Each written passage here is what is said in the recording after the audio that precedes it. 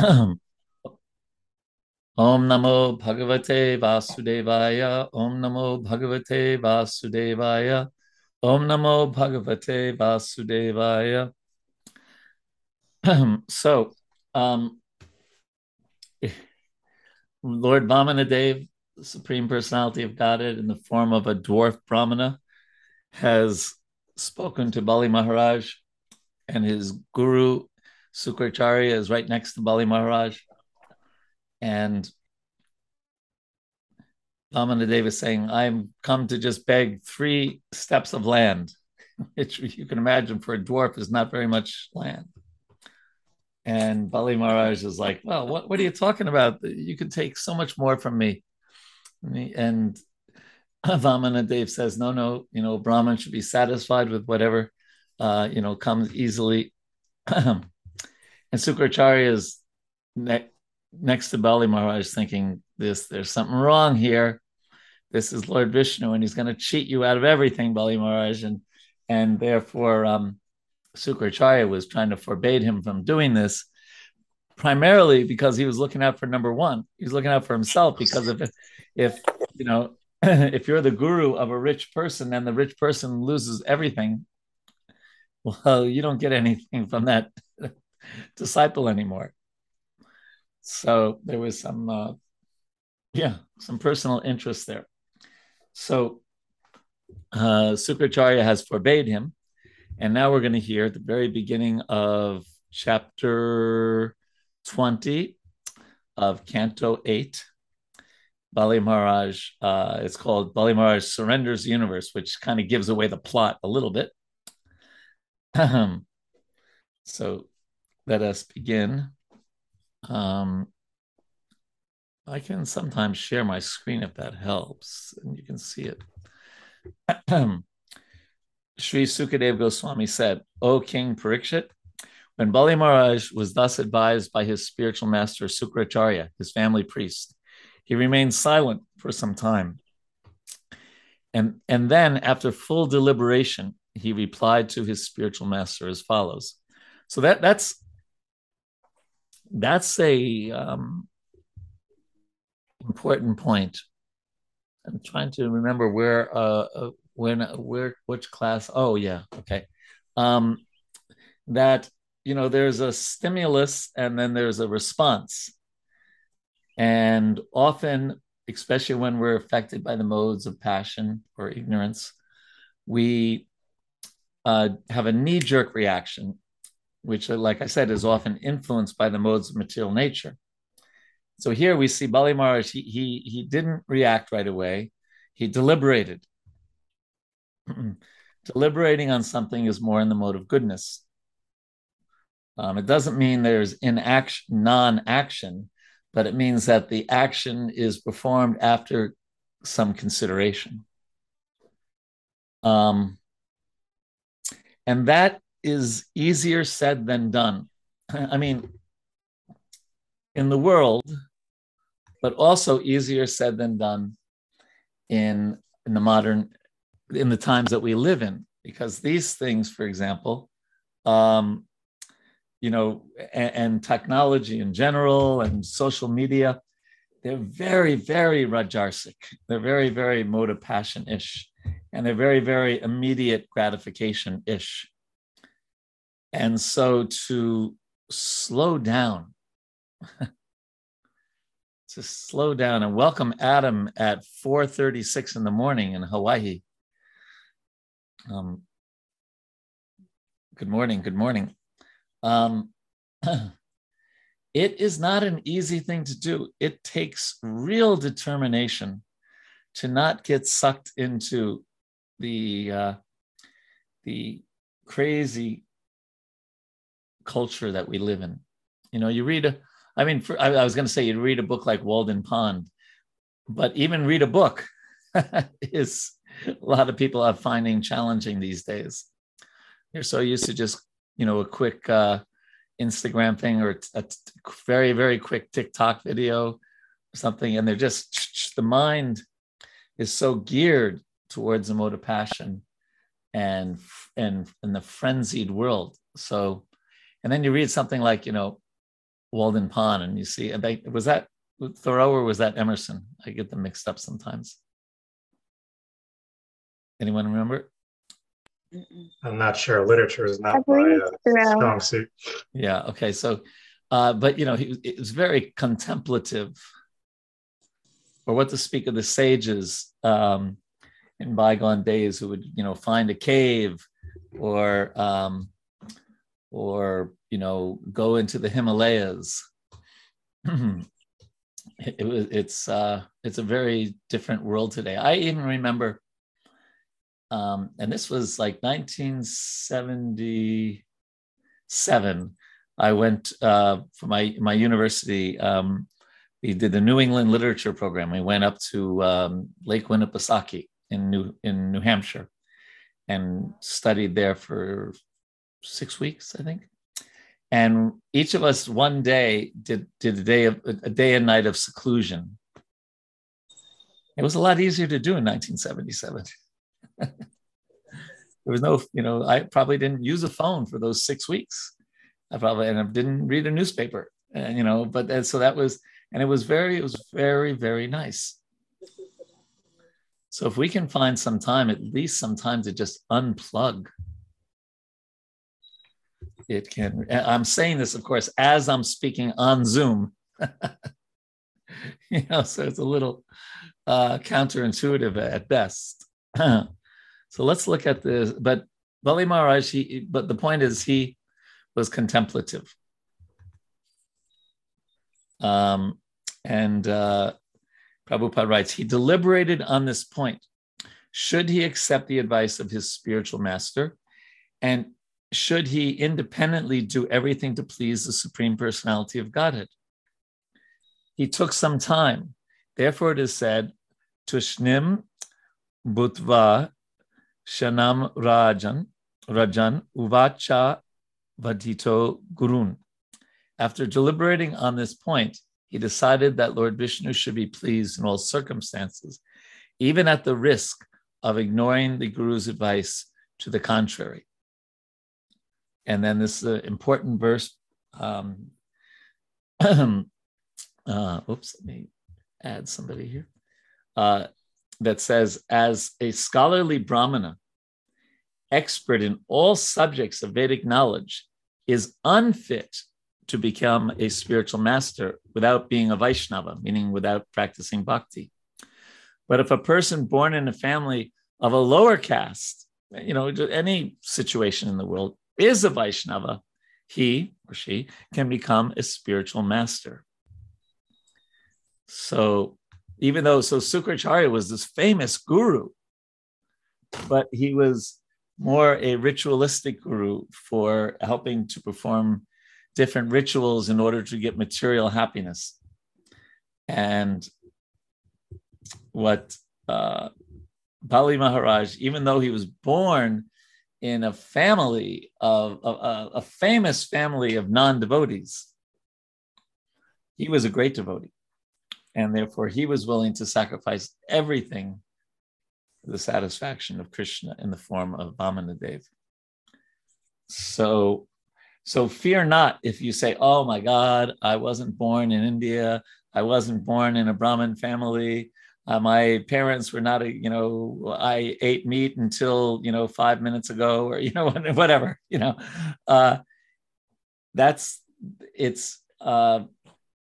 forget the past that sleeps, Bhaktivinoda Thakur says. And just one place Prabhupada says, so from the very beginning of life, or from when one understands its urgency, one should take to bhakti. So fear not if we don't have, that kind, we don't know Sanskrit, and then we're not perfect in this and that. So comments, questions on this first verse? It's quite relieving to hear these words. Yes. Yeah, because you can. The dented can, as they say. Yeah, I remember one time, like my first visit to India, 1978, and I was doing parikrama, which means walking around Vrindavan. And this one local sadhu came to me and said, speak some Bhagavatam verse. He wanted me to, and I was like a brand new devotee. And I said something that I knew from Bhagavad Gita. And he said, no, not Gita, Bhagavatam. And I felt really kind of lousy that I couldn't, recite one. And he was kind of like useless, But I did actually know a verse, but afterwards I was kicking myself. Oh, I should have said that. Yeah. But the reality is that Krishna, just like the verse Patram Pushpam Phalam Tvayam Yome Bhaktya Prayachati Tadaham Bhakti Paritam Asnami Prayatatmana, where he says, if you offer me a leaf, a flower, fruit, or water, I will accept it. And he used the word bhakti in that verse twice. So it's the devotion that counts. Yes, it is relieving, isn't it, Shanaz? And at the same time, that means we have to work on our devotion. Yeah. Anything Where else? was that verse from? Which one? The one you just said? Oh, chapter 9, verse 26 of the Bhagavad Gita. It says, Krishna says, if one offers me a leaf, a flower, fruit, or water with devotion, I will accept it. So that, if you remember, I think I mentioned this, when this devotee was passing away, he passed away now a few weeks ago, Gopal Chandra Prabhu. And when we were asking for advice on how to speak with him, one senior devotee said, quote that verse and tell him, look, Krishna only asked for a leaf, a flower, a fruit, or water, and look at all the service you've done for him. There's nothing to lament. You did so much more than what Krishna asked for. And try to, because lots of times we lament when we're on our deathbed. I could have done better. I should have. I would have. And this devotee suggested that we make sure that it doesn't get into that kind of lamentation mode. Anything else on this verse? Okay. Well, then we can go into the verse number 2. Bali Maharaj said, as you have, so he's speaking to his guru, Sukracharya, who's not such a great guru. As you have already stated, the principle of religion does not hinder one's economic development, sense gratification, fame, and means of livelihood. As you have already said, the principles of religion that does not hinder one's economic development, sense gratification, fame, and means of livelihood is the real occupational duty of the householder. I also think that this religious principle is correct. So he's trying to weigh everything, what his guru had told him, what he knows is right. Prabhupada writes, if a religious principle does not affect one's material condition, it is to be accepted. At the present time, in this age of Kali, this idea is extremely prominent. No one is prepared to accept any religious principle if it hampers material prosperity. Many people are like that, isn't it? They'll accept religion to the extent that it helps them in this world. And we know that there's some churches, for example, that are called prosperity churches, right? Where if you worship there, there's a promise of prosperity in this world. Sukracharya, being a person of this material world, did not know the principles of a devotee. A devotee is determined to serve the Supreme Personality of Godhead to his full satisfaction. Anything that hampers such determination should be rejected. This is the principle of bhakti. Anukulyasya sankalpa, pratikulyasya varjanam. To perform devotional service, one must accept only that which is favorable and reject that which is unfavorable. So that is one of our tests. It's not easy, right? To accept things that are favorable to devotional service and reject things that are unfavorable.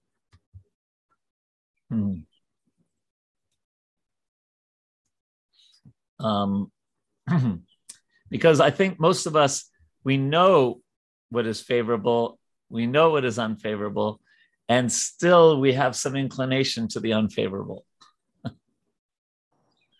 Right? So this is what we need to work on. Because that verse says that's one of the 6 symptoms of surrender to Krishna.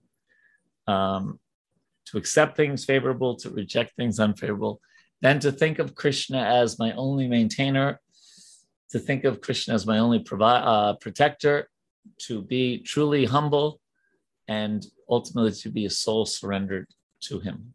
Those are the 6 symptoms of surrender, or in Sanskrit, Sharanagati.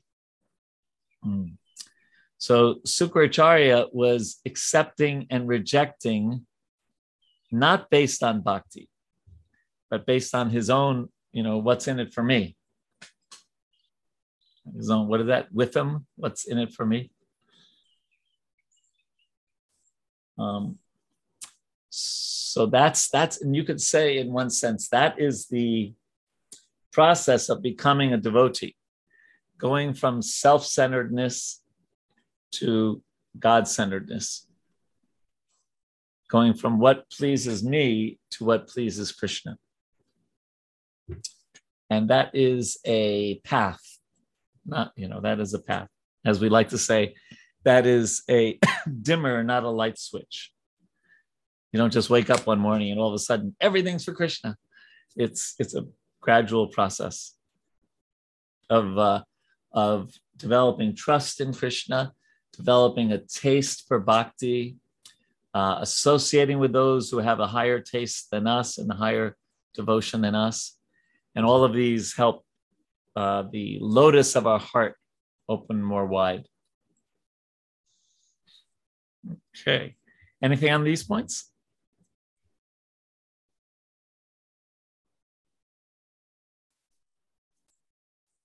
Did you just say developing a trust for bhakti or Krishna? Both. Okay. Both, I think. Yeah. I did say Krishna, but bhakti is the path to Krishna. So when you have trust in Krishna, you also trust the path that he has recommended for getting to him, right? They kind of go hand in hand.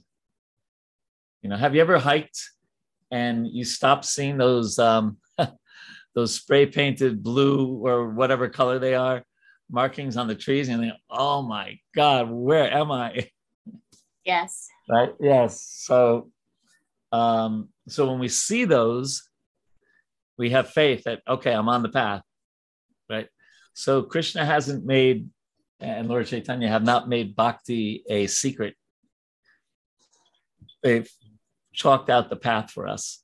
And I think we know intuitively without not seeing the spray painted colors when we're on the path and when we're not on the path. Also, I think Krishna reveals it to us in our heart. We feel satisfaction when we are on the path, and we feel dissatisfaction. We feel that when generally devotees feel that when they're performing bhakti, that's the most life-giving activity for them. And when they're doing things that are not helpful for bhakti, they often feel that those are the most life-taking away. Now, someone might argue, a person who doesn't have any trust in Krishna might argue, well, that's just your mind and the guilt trip that the religion plays on you, right? Right? Wouldn't someone maybe say that? Mm-hmm. Yeah, that's not my experience, my lived experience, as they say. My experience is more what I said earlier. I don't think it's just because I'm supposed to have a guilt trip because someone told me to be guilty about doing things. I actually feel some real tushti pushti shuddhapaya, some real satisfaction. Tushti pushti means happiness, and shuddhapaya means relief from material desires. When I'm following those marks on the path. Yeah. I have a question about this passage. Some of it, I don't know if it's just the language or I'm not gathering something. It seems like it's almost saying, look, if you're a householder, be a householder. Like acknowledge that there's a material aspect to that, right? In other words, it almost seems to me, unless I'm misunderstanding, that it's a green light to sort of, I mean, obviously with limitation, not just buck wild, but to accept that as a householder, there are these material aspects and to, seek sense gratification, economic development, etc. Am I missing that? Is the point kind of to say that, if you're a householder, you don't need to deprive yourself of those things? Because then it seems to say that, but then it says at the present time in this age of Kali, this idea is extremely prominent. No one is prepared to accept any religious principle if it hampers material prosperity. It's right. Like that conclusion doesn't seem to follow to me from what was right. So what Prabhupada is doing here, and it takes a little, getting used to his writing sometimes. He's quoting, as is Bali Maharaj Sukracharya, and he's quoting their incorrect worldview. That's what he's doing there. Sukracharya stressed right at the top. Sukracharya stressed that one's material means of livelihood and one's material reputation, sense gratification, and economic development must continue properly. Okay. Yeah. Now, having said that, yes. Okay, so the point here is that he's wrong. Yes, exactly. Okay, all right. Yes. Now, that doesn't mean that a householder should try to be a sannyasi. Householders should have affection for their children, affection for their wife, but they should just, in addition to all that, or husband, in addition to that, have all those relationships be also connected with Krishna. Okay. Anything else on this? Okay, so then we're going up to verse 4.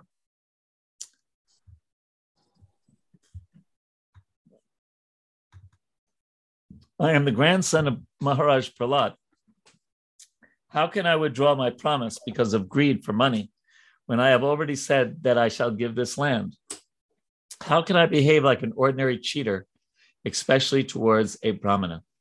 So he's saying, I come from this, Maharaj Prahlad is this great, great devotee.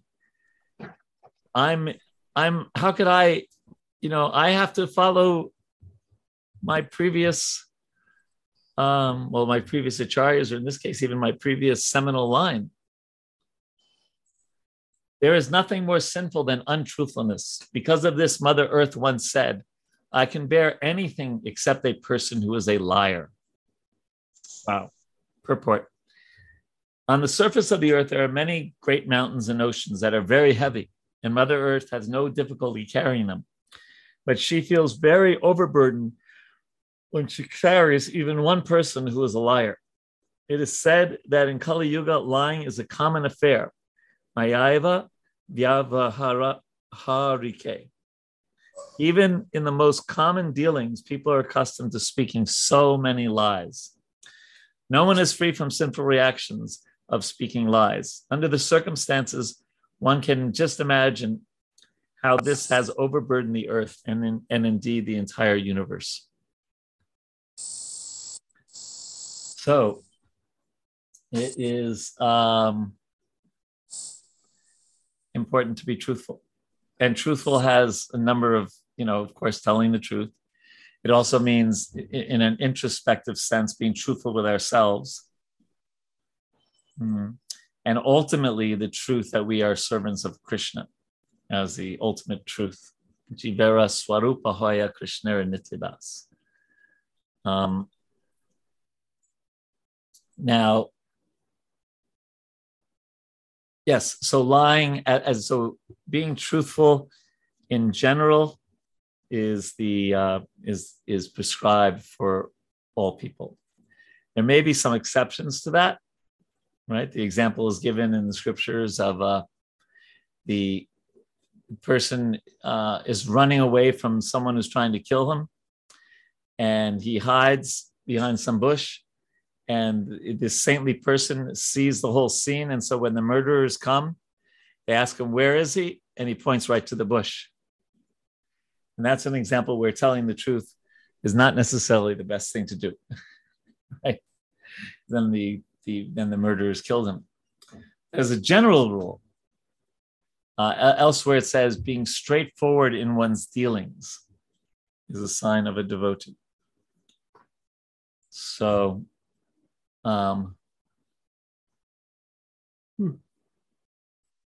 excuse me. Yeah. And you could imagine the burden on the earth today where there is so, lying has become an Olympic sport. Right. And I mean, it's lying or lying through omission,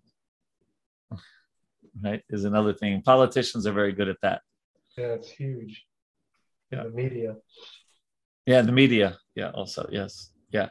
Not that they're lying, but just the communications is also so hard in Kali Yuga. And anytime that I've seen a newspaper article about something that I'm personally involved in, I don't think I've ever found one that was completely accurate. Didn't know the whole story. So if we are habituated, or if I goes to somebody's house for supper, for dinner, and one of the vegetable preparations is really burnt, it's very likely when they say, oh, how did you like the broccoli? And I go, oh, very nice. Right? I don't think I would say it's terribly burnt. It tastes like charcoal. I don't know if I would say that. Still, as a general rule, we tell the truth.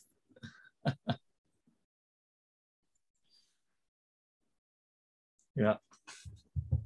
I know people, maybe we all know people who are just totally straightforward and pretty much regardless.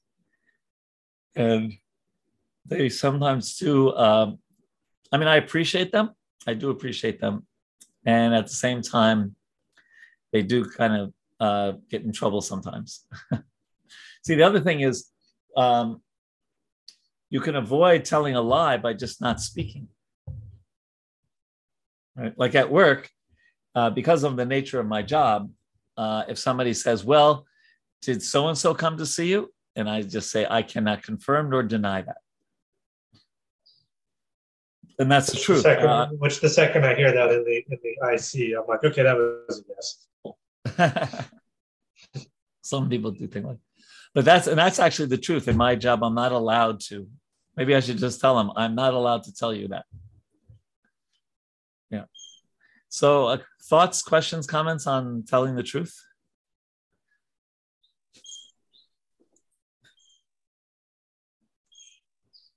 So here Bali Maharaj is saying, I am not going to go back on my word. Right? I'm not going to go back on my word. Yep. Okay, then we'll move on. Now we're going up to text 14, so we'll be reading a few verses here. Verse number 5. I do not fear hell, poverty, an ocean of distress, fall down from my position, or even death itself, as much as I fear cheating a Brahmana. Note, my Lord, you can also see that all the material opulences of this world are certainly separated from their possessor at death. Therefore, if the Brahmana Vamanadev is not satisfied with whatever gifts one is given, why not please him with the riches one is destined to lose at death? So that's a very philosophical approach, right? I'm going to die. So, I have to give up. Oh, thank you, Guru Das put in the chat. Satyam bruyat, priyam bruyat. King Yudhisthira Satyam Bruyat, Priyam Bruyat means telling the truth when it's palatable.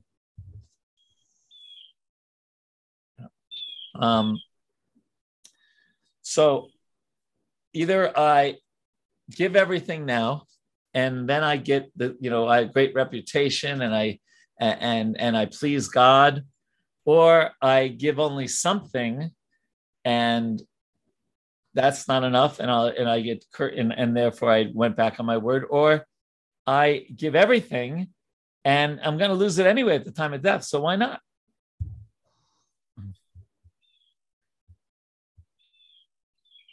Dadichi, Sibi, and many other great personalities were willing to sacrifice even their lives for the benefit of people in general.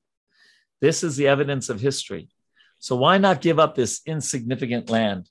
What is the serious consideration against it? And this insignificant serious condition of land was all the land. O best of the Brahmanas, certainly the great demoniac kings who were never reluctant to fight enjoyed this world, but in due course of time, everything they had was taken away, except their reputation, by which they continue to exist.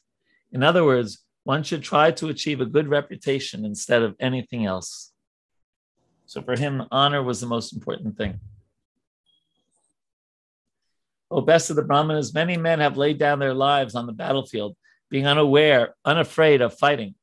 But rarely has one gotten the chance to give his accumulated wealth faithfully to a saintly person who creates holy places. So this is a great opportunity. Just like in Kshatriyas, they love the opportunity to fight. So also Kshatriyas love the opportunity to give in charity. So this was, he's not going to pass up this opportunity. By giving charity, a benevolent and merciful person undoubtedly becomes even more auspicious, especially when he gives charity to a person like your good self. So he's kind of flattering him at the same time, telling him, I'm not going to follow your instruction. He's also saying, oh, yes, but people give to someone like you. Think of the benefit. Under the circumstances, I must give this little brahmachari whatever charity he wants from me. Oh, great sage, great saintly persons like you, being completely aware of the Vedic principles for performing ritualistic ceremonies and yagnas, which means sacrifices, worship Lord Vishnu in all circumstances. Therefore, whether that same Lord Vishnu has come here to give me all benedictions or to punish me as an enemy, I must carry out his order and give him the requested tract of land without hesitation.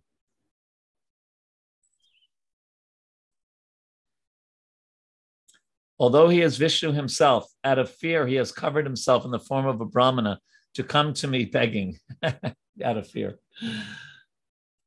Under the circumstances, because he has assumed the form of a Brahmana, even if he irreligiously arrests me or even kills me, I shall not retaliate, although he is my enemy.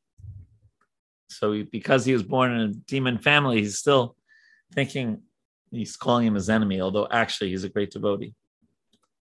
It's a little hard to appreciate that point.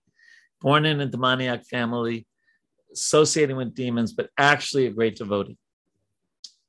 If this Brahmana really is Lord Vishnu, who is worshipped by Vedic hymns, he would never give up his widespread reputation. Either he would lie down having been killed by me, or he would kill me in a fight. Sukadeva Goswami continued. Thereafter, the spiritual master, Sukracharya, being inspired, now this is an important point, by the Supreme Lord, cursed his exalted disciple, Bali Maharaj, who was so magnanimous and fixed in truthfulness that instead of respecting his spiritual master's instructions, he wanted to disobey it. Prabhupada writes, the difference between the behavior of Bali Maharaj and that of his spiritual master Sukracharya was that Bali Maharaj had already developed love of Godhead, whereas Sukracharya, being merely a priest of routine rituals, had not. Thus, Sukracharya was never inspired by the Supreme Personality of Godhead to develop in devotional service. As stated in Bhagavad Gita, Tesham satata yuktanam pajatam pritipurvakam dadami buddhi yogam tam yenamam upayanti te. To those who are constantly devoted to serving me with love, I give the understanding by which they can come to me. Devotees who actually engage in devotional service with faith and love are inspired by the Supreme Personality of Godhead. Vaishnavas are never concerned with ritualistic Smarta Brahmanas. Smarta Brahmanas means Brahmins who are interested only in rituals. So this is, he's decided to disobey the orders of his guru because his guru is not a devotee.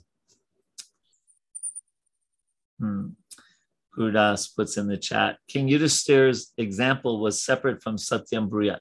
If you like, you can relate the story of King Yudhishthir having to see hell because he was too attached to telling the truth, even while Krishna asked him to lie. Yes, so that's why we just say generally we tell the truth. You know, except when someone asks you, what did you think of the burnt vegetables?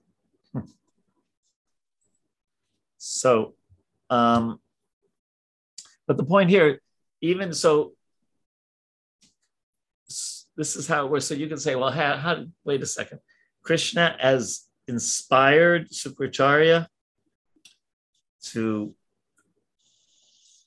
curse Bali Maharaj and to not be a devotee. Well, that was Sukracharya's desire, and Krishna fulfills the desires of everyone. And of course, because Krishna was directly involved in this, or Vamanadev, there's going to be a great ending for everyone. Okay, any questions, comments, thoughts so far? He fulfills the desires even for someone who's not a devotee. Yeah, he fulfills their material desires, right? You know, desires and deserve. You know, in other words, you may desire to be a billionaire tomorrow, but you may not have the karma for that. You know what you deserve. But yes, that he's fulfilling everyone's desires one way or another, even reluctantly, and not directly as Krishna, but through his agents. Yeah, Gurudas Prabhu. You have your hand up? Hare Krishna, yeah. My obeisances to all the devotees. I'm just amazed in reading this again with your highlights and the highlights of the purports that, Shukracharya is described as knowing this is the Supreme Personality of Godhead, just as Bali Maharaj knows that is the Supreme Personality. But look how different their reactions are. Look how different their actions. Yes, exactly.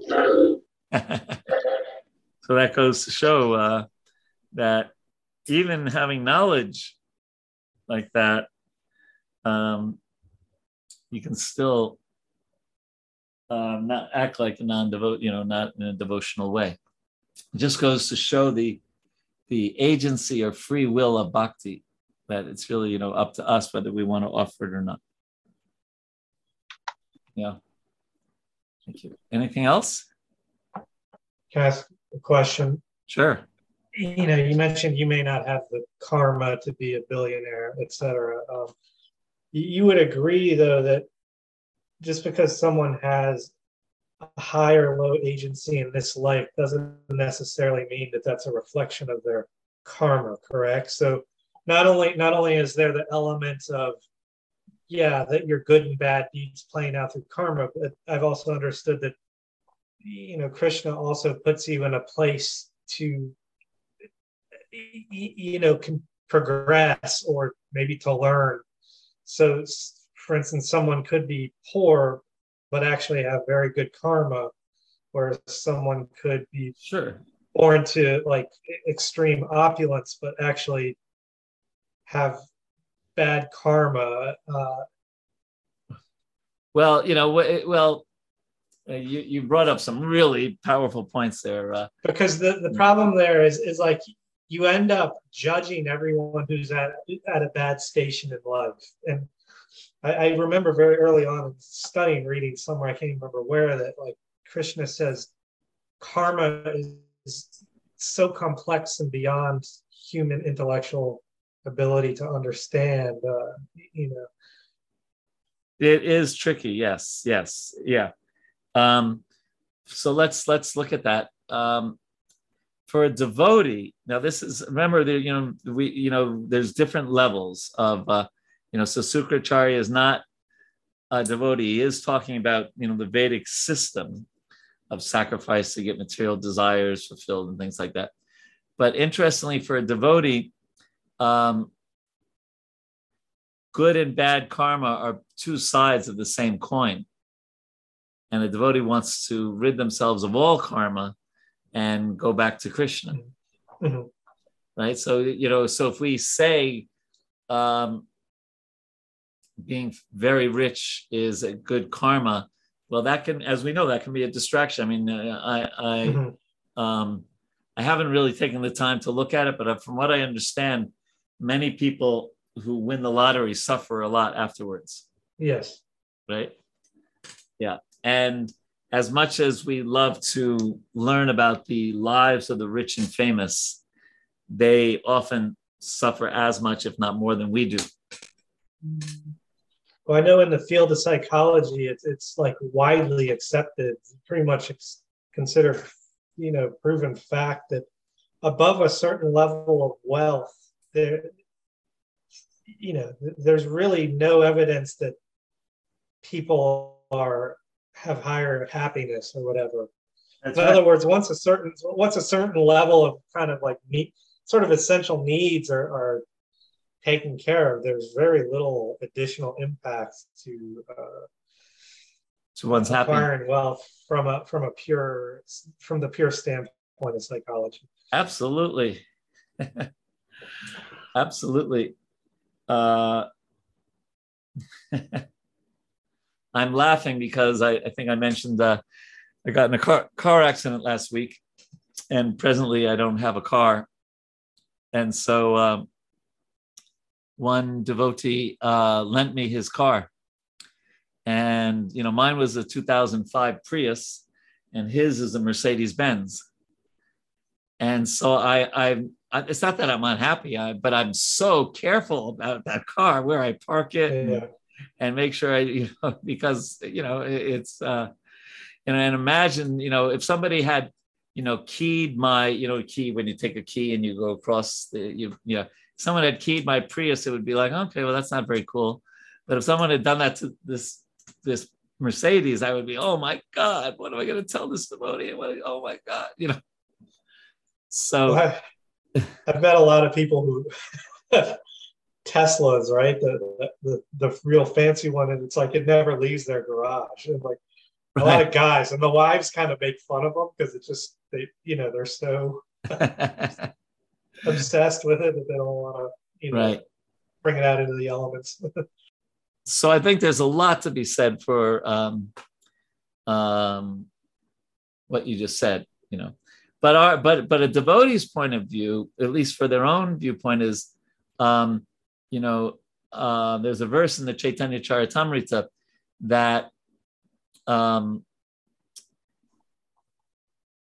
happiness and distress are both kind of mental concoctions.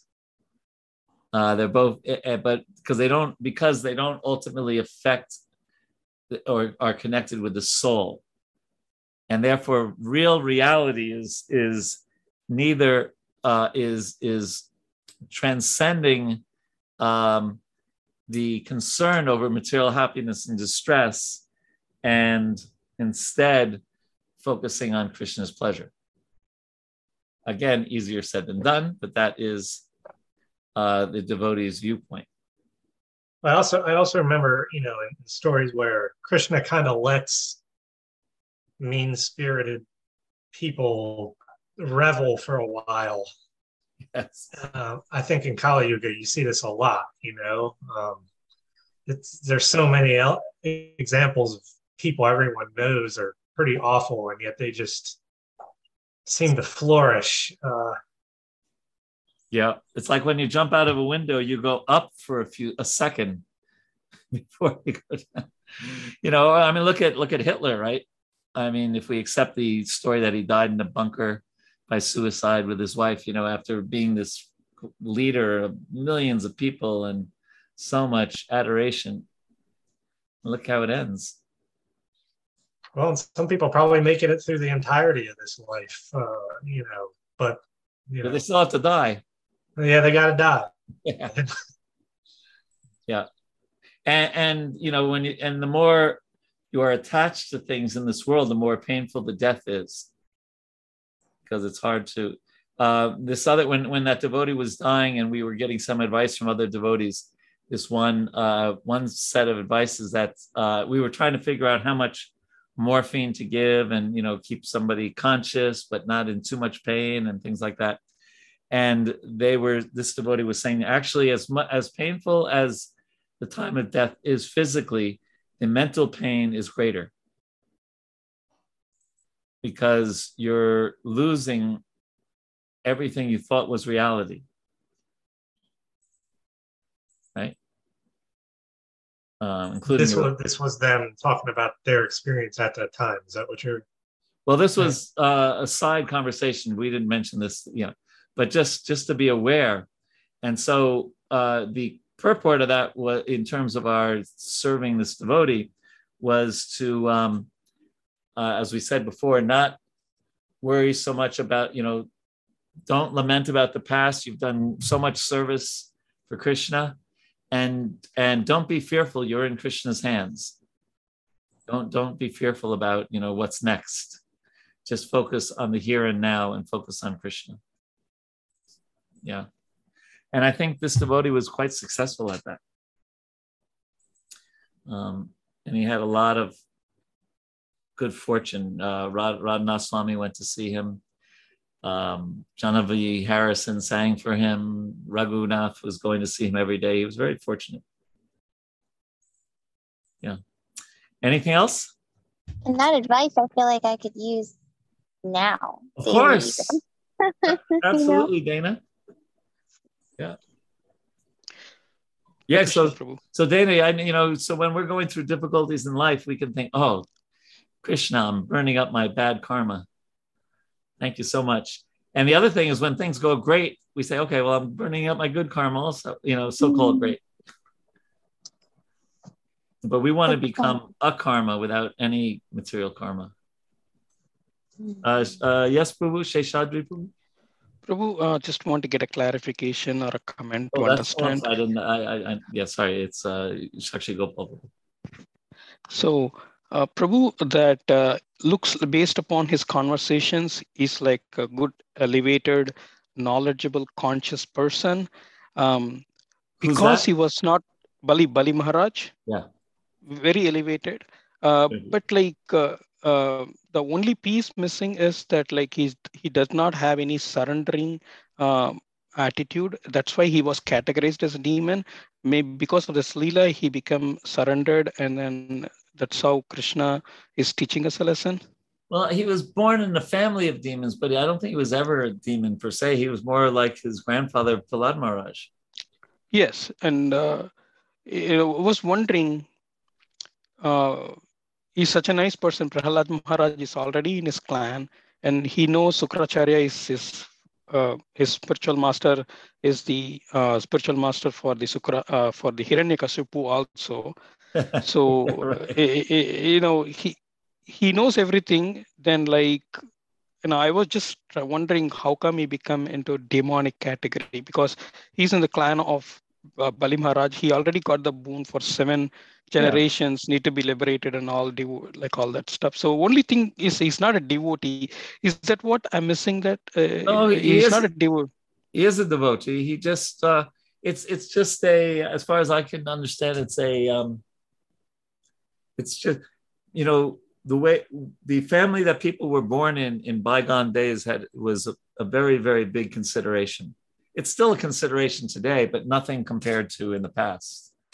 Right? And especially in certain, like in America, anyone can become the president of the United States, right? Right. Even a person whose father is from Kenya and being brought up by a single mother and a grandmother, right? And has a African American body. Right, President Obama really showed that, right? Anyone, or even President Reagan, he was a B-rate actor. At least you could imagine that the Bushes, they were kind of born in an aristocratic family and in a family of politicians, or the Kennedys. But like, Ronald Reagan was, he was an actor.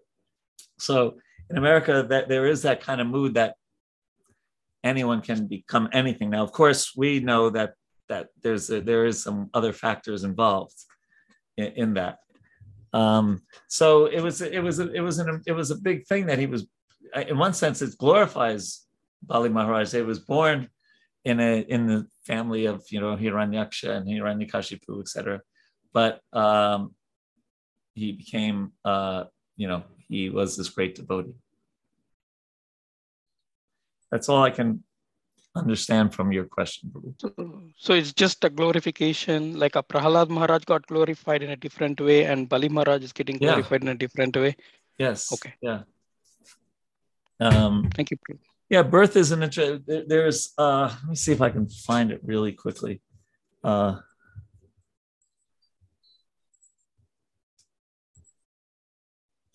The reason I'm asking is like Prahalad Maharaj is always glorifying, he's always talking pure devotional service. And from the day one, like because of Narada Muni's influence, where he's just knowledgeable, he understands soul and he understands Supreme Lord, he understands good, dharma, everything. But that portion is missing where like glorification of the Lord, maybe in the end he's talking about him. Yeah, no, he but he may not be, but look at it, he's passing the test of the Lord. The Lord has come in the form of Bali Maharaj and form of Vamanadev, and he passes that test. So I just wanted to, this is just something that came to my mind. This was that Prabhupada was speaking on his Guru Maharaj's birthday, his Vyasa Puja Day, it's called. And he says, fortunately, that year was my birth year, and by Krishna's arrangement, we came in contact. But this is the point. I was born in a different family. My Guru Maharaj was born in a different family. Who knew that I would come to his protection? Who knew that I would come to in America?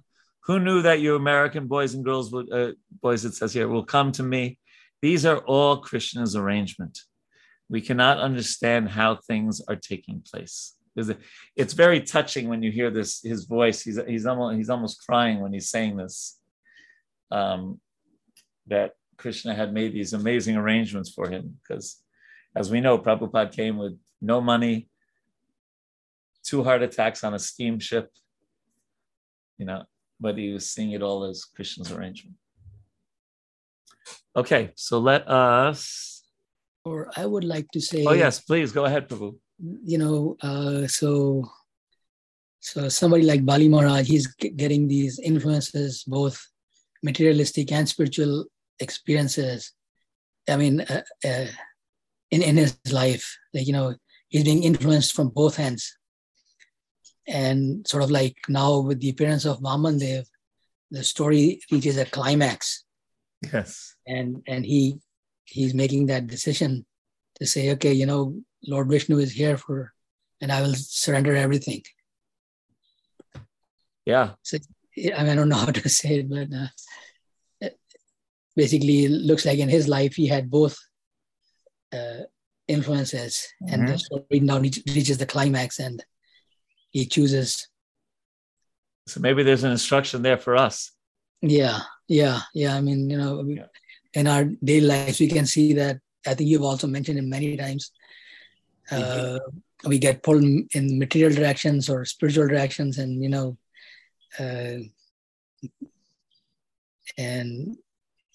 points finally comes. I think earlier in the lecture you also mentioned that how did you say that? I can't remember now.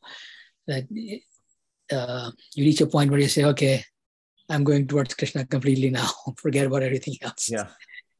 And he did that, right? He didn't just lose a Prius or a Mercedes Benz.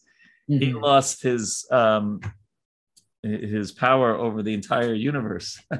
Yeah, practically. So he really, so it's quite a lesson for us, isn't it? We don't have that much to lose, and the real thing is that when you surrender to Krishna, you gain everything. Yep. Yeah. Thank you. Okay, so we're going up to verse 22. Let me go back to where I was. text 15. Shall I share my screen? Maybe that's helpful.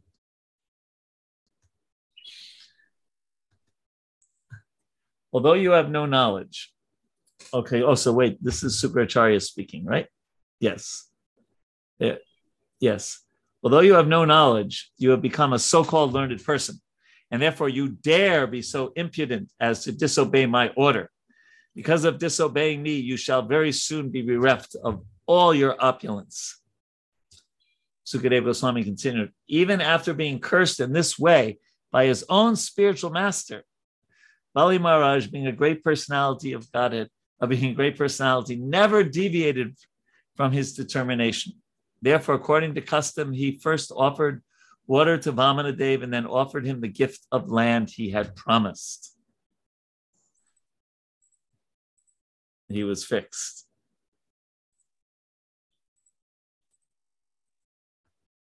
Bali Maharaj's wife, known as Vinyavali,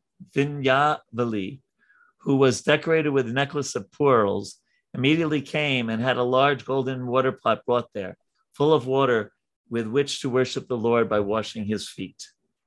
Bali Maharaj, the worshipper of Lord Vamanadev, jubilantly washed the Lord's lotus feet and then took the water on his head, for that water delivers the entire universe. At that time, the residents of the higher planetary systems, namely the demigods, the Gandharvas, the Vidyadharas, the Siddhas, and Charanas, all became very pleased by Bali Maharaj's simple, non-duplicitous act. They praised his qualities and showered him with millions of flowers. So just this simplicity. I made a promise, I keep it. Bas. The Gandharvas, the Kimpurushas, and the Kinnaras sounded thousands and thousands of kettle drums and trumpets again and again, and they sang in great jubilation, declaring, how exalted a person is Bali Maharaj, and what a difficult task he has performed. Even though he knew that Lord Vishnu was on the side of his enemies, he nonetheless gave the Lord the entire three worlds in charity. So remember, right, you have to remember the stories that not the past time we studied before. There was a churning of the ocean of milk, and there was, the Mohini Murti, and then losing the heavenly planets, and Indra and the demigods going into exile, and then Aditi performing the sacrifice for her sons to again take over the heavenly planets, and then Lord Vamanadev coming to fulfill that. So there's a whole story behind this.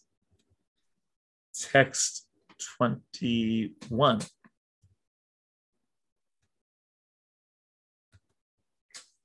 The unlimited Supreme Personality of Godhead, who has assumed the form of Vamana, then began increasing in size, acting in terms of the material energy until everything in the universe was within his body, including the earth, the planetary systems, the sky, the directions, the various holes in the universe, the seas, the oceans, the birds, beasts, human beings, the demigods, and the great saintly persons. Bali Maharaj, along with all the priests, acharyas, and members of the assembly, observed the Supreme Personality of Godhead's universal body, which was full of 6 opulences. That body contained everything within the universe, including all the gross material elements, the senses, the sense objects, the mind, intelligence, and ego, the various kinds of living entities, and the actions and reactions of the 3 modes of nature. Purport. In Bhagavad Gita, the Supreme Personality of Godhead says, Aham sarvasya prabhavo matas sarvam pravartate. Krishna is the origin of everything. Vasudeva sarvamiti. Krishna is everything. Matstani sarvabhutani nachaham te shavastita. Everything rests in the body of the Lord, yet the Lord is not everywhere. Mayavadi philosophers think that since the Supreme Personality of Godhead, the Absolute Truth, has become everything, he has no separate existence. Their philosophy is called Advaitavad. Actually, however, their philosophy is not correct. Here, Bali Maharaj was the seer of the Personality of Godhead's universal body, and that body was that which was seen. Thus, there is Dvaitavadi. There are always 2 entities, the seer and the seen. The seer is a part of the whole, but he is not equal to the whole. The part of the whole, the seer, is also one with the whole, but since he is but a part, he cannot be the complete whole at any time. Did you get that one? That sounds tricky. This achintya bheda, simultaneously oneness and difference, is the perfect philosophy propounded by Lord Sri Chaitanya Mahaprabhu. So it's not everything is one. We don't merge into God. There's two. There's the worshiper and the worshipped. There's the lover and the loved. Right? So it's inconceivably simultaneously, we are one with God in the sense that we come from him, and we're separate from God because we're an individual soul. So, and we focus especially on the separate in this sense that we trying to develop our love for Krishna, and love means two. You can't, love is not one. There was that song, "One is the loneliest number," right? So we want to maintain our individuality, because with that individuality, we can choose to love Krishna. So Advaitavad is the vad, or the philosophy of Advaita, that everything is one. And Dvaitavad, without the A preface, is our philosophy of there's the lover and the beloved. And is this easy to understand? Look at the sentence. The part of the whole, the seer, that's us, is also one with the whole.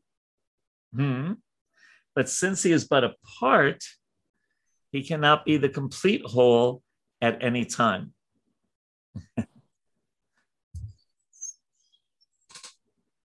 Any questions? About donuts. What was that? You can repeat that? I think about a donut. A donut. Okay, that's because you're a chef. Yeah. So what about the donut? Let me understand it could be, just there's the donut hole as well. Oh, okay. Well, yeah, that's interesting. I think okay, let's try to follow that analogy. So sometimes they also sell the donut holes, right? Mm-hmm. So if the donut hole was put back in the middle of the donut, but was still a separate, it just didn't become one big round thing, but maintained its individuality, that would probably be close to achintya bheda abheda tattva, or simultaneously one with and different from. Now, of course, for us, that donut hole would have to be quite small, because Krishna is huge and we are very insignificant. But that's the best I can do to take your example and put it in context of this verse. Thank you. Thank you.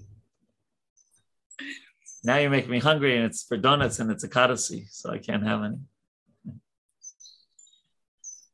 Because I think about it's coming from this dough, and then you have I see. Yeah, it's coming from the dough.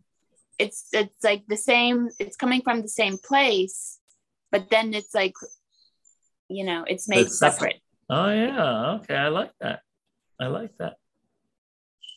Very good.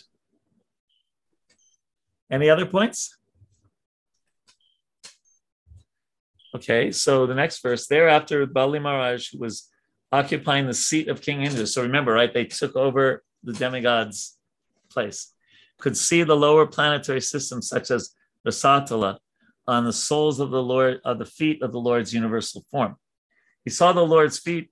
He saw on the Lord's feet the surface of the globe, on the surface of his calves all the mountains, and on his knees the various birds, and on his thighs the various airs. So this is describing the universal form, which we studied way back in the second canto and third canto. But It's sometimes considered an imaginary form, but it's Lord's form in the material world. So it's not his spiritual form, but it's a way of becoming in the early stages of God consciousness. Bali Maharaj saw beneath the garment of the Lord, who acts wonderfully, the evening twilight. In the Lord's private parts, he saw the Prajapatis. In the round portion of the waist, he saw himself with his confidential associates. In the Lord's navel, he saw the sky. On the Lord's waist, he saw the 7 oceans. And on the Lord's bosom, he saw all the clusters of stars. Oh, sorry, I forgot to share.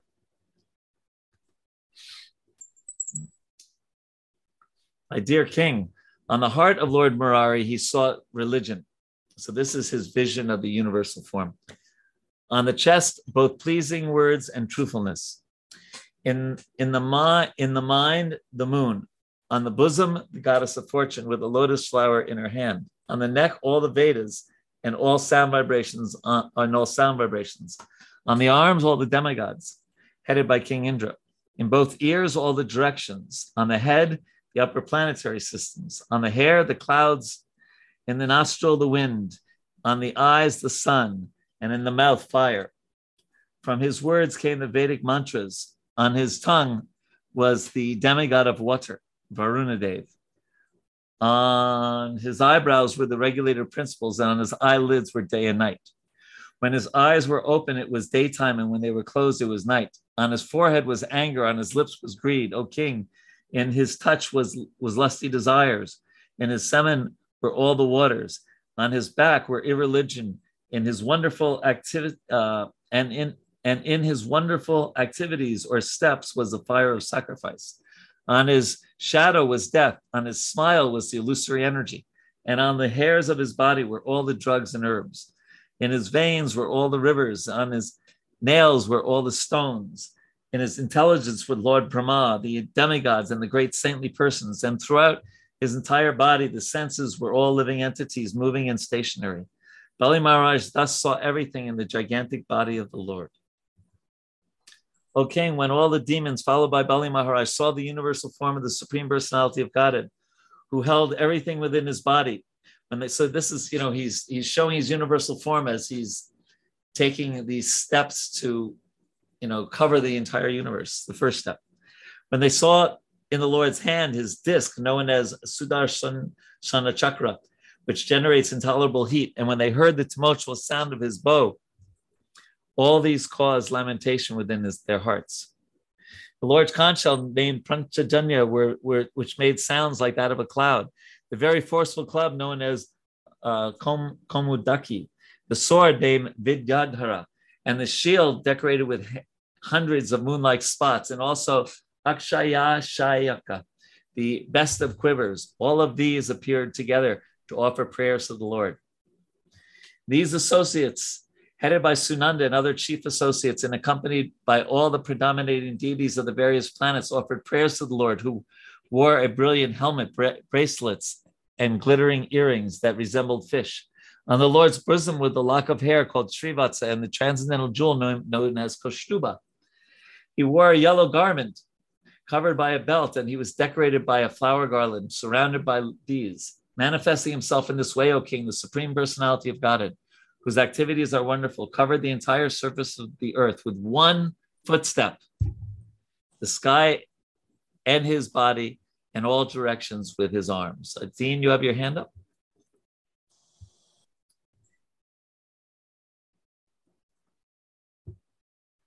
Can't hear you yet. Sorry, yeah. I didn't mean to interrupt you. But... It's all right. Actually, hold on. Then just let me do one thing. I'll just read the last verse of this chapter. Mm-hmm. As the Lord took his second step, he covered the heavenly planets, and not even a spot remained for the third step. For the Lord's foot extended higher and higher beyond Maharloka, Janaloka, Tapaloka, and even Satyaloka. So he covered the entire universe in his two steps. Okay, go ahead, Dean.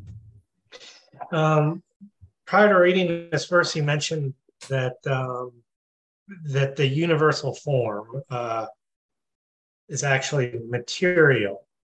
That's a little bit contrary. Like, of course, the most famous example of the universal form, I think, is probably when Krishna displays it to Arjuna, right? Right. And I remember very distinctly from that story, it makes a very important point to note that prior to showing him this, he actually closed his material eyes, right? And I took that to mean like he shuts down the material senses and opens this other, almost like portal to, just things that we almost can't even perceive because we only have the frame of reference of our material senses. Right. Maybe like an analogy within the material world would be, if you're kind of interested in science and math and stuff like this, you'll hear people talk about this shape called a tesseract, right? Which is in the four-dimensional shape, and you'll even see little images people create to try to explain it. But they all mention we really can't understand what a tesseract looks like. This is just our best way of forming it because we're forming it still in a three-dimensional world. So I don't know if you have any thoughts of that. Like I really love that part of the Arjuna Krishna explanation, and I think for me I also love it because it just encapsulates this notion that there's so much beyond our world, and it crushes science at a time that I don't even think the word science even existed yet, thousands and thousands of years ago. It almost like what's that word? Places a counter science argument before it even existed. So anyway, if you could clarify, it is a material, the universal form. Yes. So let me. Yeah. So you're right. Let me. This is from Burijan Prabhu's book on the Bhagavad Gita. So this is the verse. Krishna says to Arjuna, "But you cannot see me with your present eyes. Therefore, I give you divine eyes. Behold my mystic opulence." And then Arjuna starts to see the universal form. Okay, chapter 11. So let's read what Burijan Prabhu says. Krishna uses the word divyam to describe the, quote, divine eyes or vision he will award Arjuna to enable him to behold his universal form. Srila Prabhupada further explains this in his purport to Srimad Bhagavatam 2:124. A pure devotee, quote, a pure devotee of the Lord, being unaccustomed to looking into such a mundane, gigantic form of the Lord, requires special vision for the purpose. The Lord therefore favored Arjuna with special vision for looking into his Virat Rupa, which means universal form, which is described in the 11th chapter of Bhagavad Gita. And then Burijan Prabhu continues, Srila Vishwanath Chakravarti Thakur poses and then answers the following question. Why should Arjuna, who directly perceives with his own eyes the sweetness of the Supreme Person, be unable to perceive a partial expansion of the Lord and need to receive divine eyes? Some explain this by saying that those most excellent, eyes which perceive the sweetness of the Supreme Person's human pastimes are exclusive in their scope of perception. They do not perceive the opulence of the Lord's godlike pastime. So in other words, they're so absorbed in love for the person Krishna, they have, they're not interested. After all, a tongue-tasting crystal sugar cannot simultaneously experience the taste of unrefined gur or sugar cane. So the crystal sugar has more intense. In his purport, Srila Prabhupada showed this a purport to this verse in Bhagavad Gita. A pure devotee does not like to see Krishna in any form except his form with two hands. A devotee must see his universal form by his grace, not with the mind, but with spiritual eyes. To see the universal form of Krishna, Arjuna is told not to change his mind, but his vision. The universal form is not very important. The universal form of Krishna is not very important. That will be clear in subsequent verses. Yet because Arjuna wanted to see it, the Lord gives him the particular vision required to see that universal form. Devotees who are correctly situated in transcendental relationship with Krishna are attracted by loving features, not by, and this is a quote from Prabhupada, a godless display of opulences. The playmates of Krishna and friends of Krishna and parents of Krishna never want Krishna to show his opulences. They are so immersed in pure love that they do not even know that Krishna is the Supreme Personality of Godhead. In their loving exchange, they forget that Krishna is the Supreme Lord. In the Srimad Bhagavatam is stated that the boys who played with Krishna are all highly pious souls, and after many, many births, they are able to play with Krishna. Such boys do not know that Krishna is the Supreme Personality of Godhead. They take him as a personal friend. So he goes on like this. But the point being that, yes, it's well, what's really interesting, I remember when I was in college, I did a book report comparing Prabhupada's Gita to someone else who wasn't a devotee's Gita. And I focused on this chapter because this chapter, the person who wasn't a devotee said, this is the culmination of the entire Bhagavad Gita. And Prabhupada is saying, it's universal form. You know? So it is it's not a bad thing though, Dean, and it's not bad that you're find it really interesting that chapter, because elsewhere Prabhupada says that it's really great to understand the greatness of Krishna, and that helps us understand, it can bring us closer to loving him, to not mistake him as just an ordinary boy, something like that. So yeah. And then if you read that chapter at the end, Arjuna's like, okay, I get it, Krishna. Thanks a lot. No more. Please return. He's almost back. He's like almost overwhelmed by it. It was totally overwhelming. Could you imagine? Mm-hmm. You know, you look at what is the name of this new telescope? Yeah, I can't. James Webb or James Webb, yeah, James Webb, yeah. And it's so much stronger than the Hubble telescope, right? And it's mystifying, the pictures it's sending back, right? They're just amazing. I mean, on one level. And they are, but if you showed me the pictures from that and the pictures from the Hubble, being an uneducated mind, I would just think they look the same. Yeah, kind of the same. To the untrained eye, I guess that's true. Yeah. But the point is that this is, one little corner of one universe. And mm-hmm. Krishna's universal form is so, because, they'll come up with more, human beings will come up with stronger telescopes that will be able to see further into the universe. But Krishna is showing Arjuna the whole thing while he's sitting on the chariot in Kurukshetra.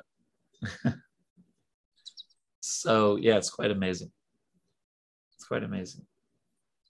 Anything else on this? Okay, well, since we finished this chapter, we can end early. I mean, it's only a few minutes early. And we can take up the next chapter, which will be very, very interesting. Let me just get the, I was looking at something else on my computer, so I lost it. Bali Maharaj is arrested by the Lord.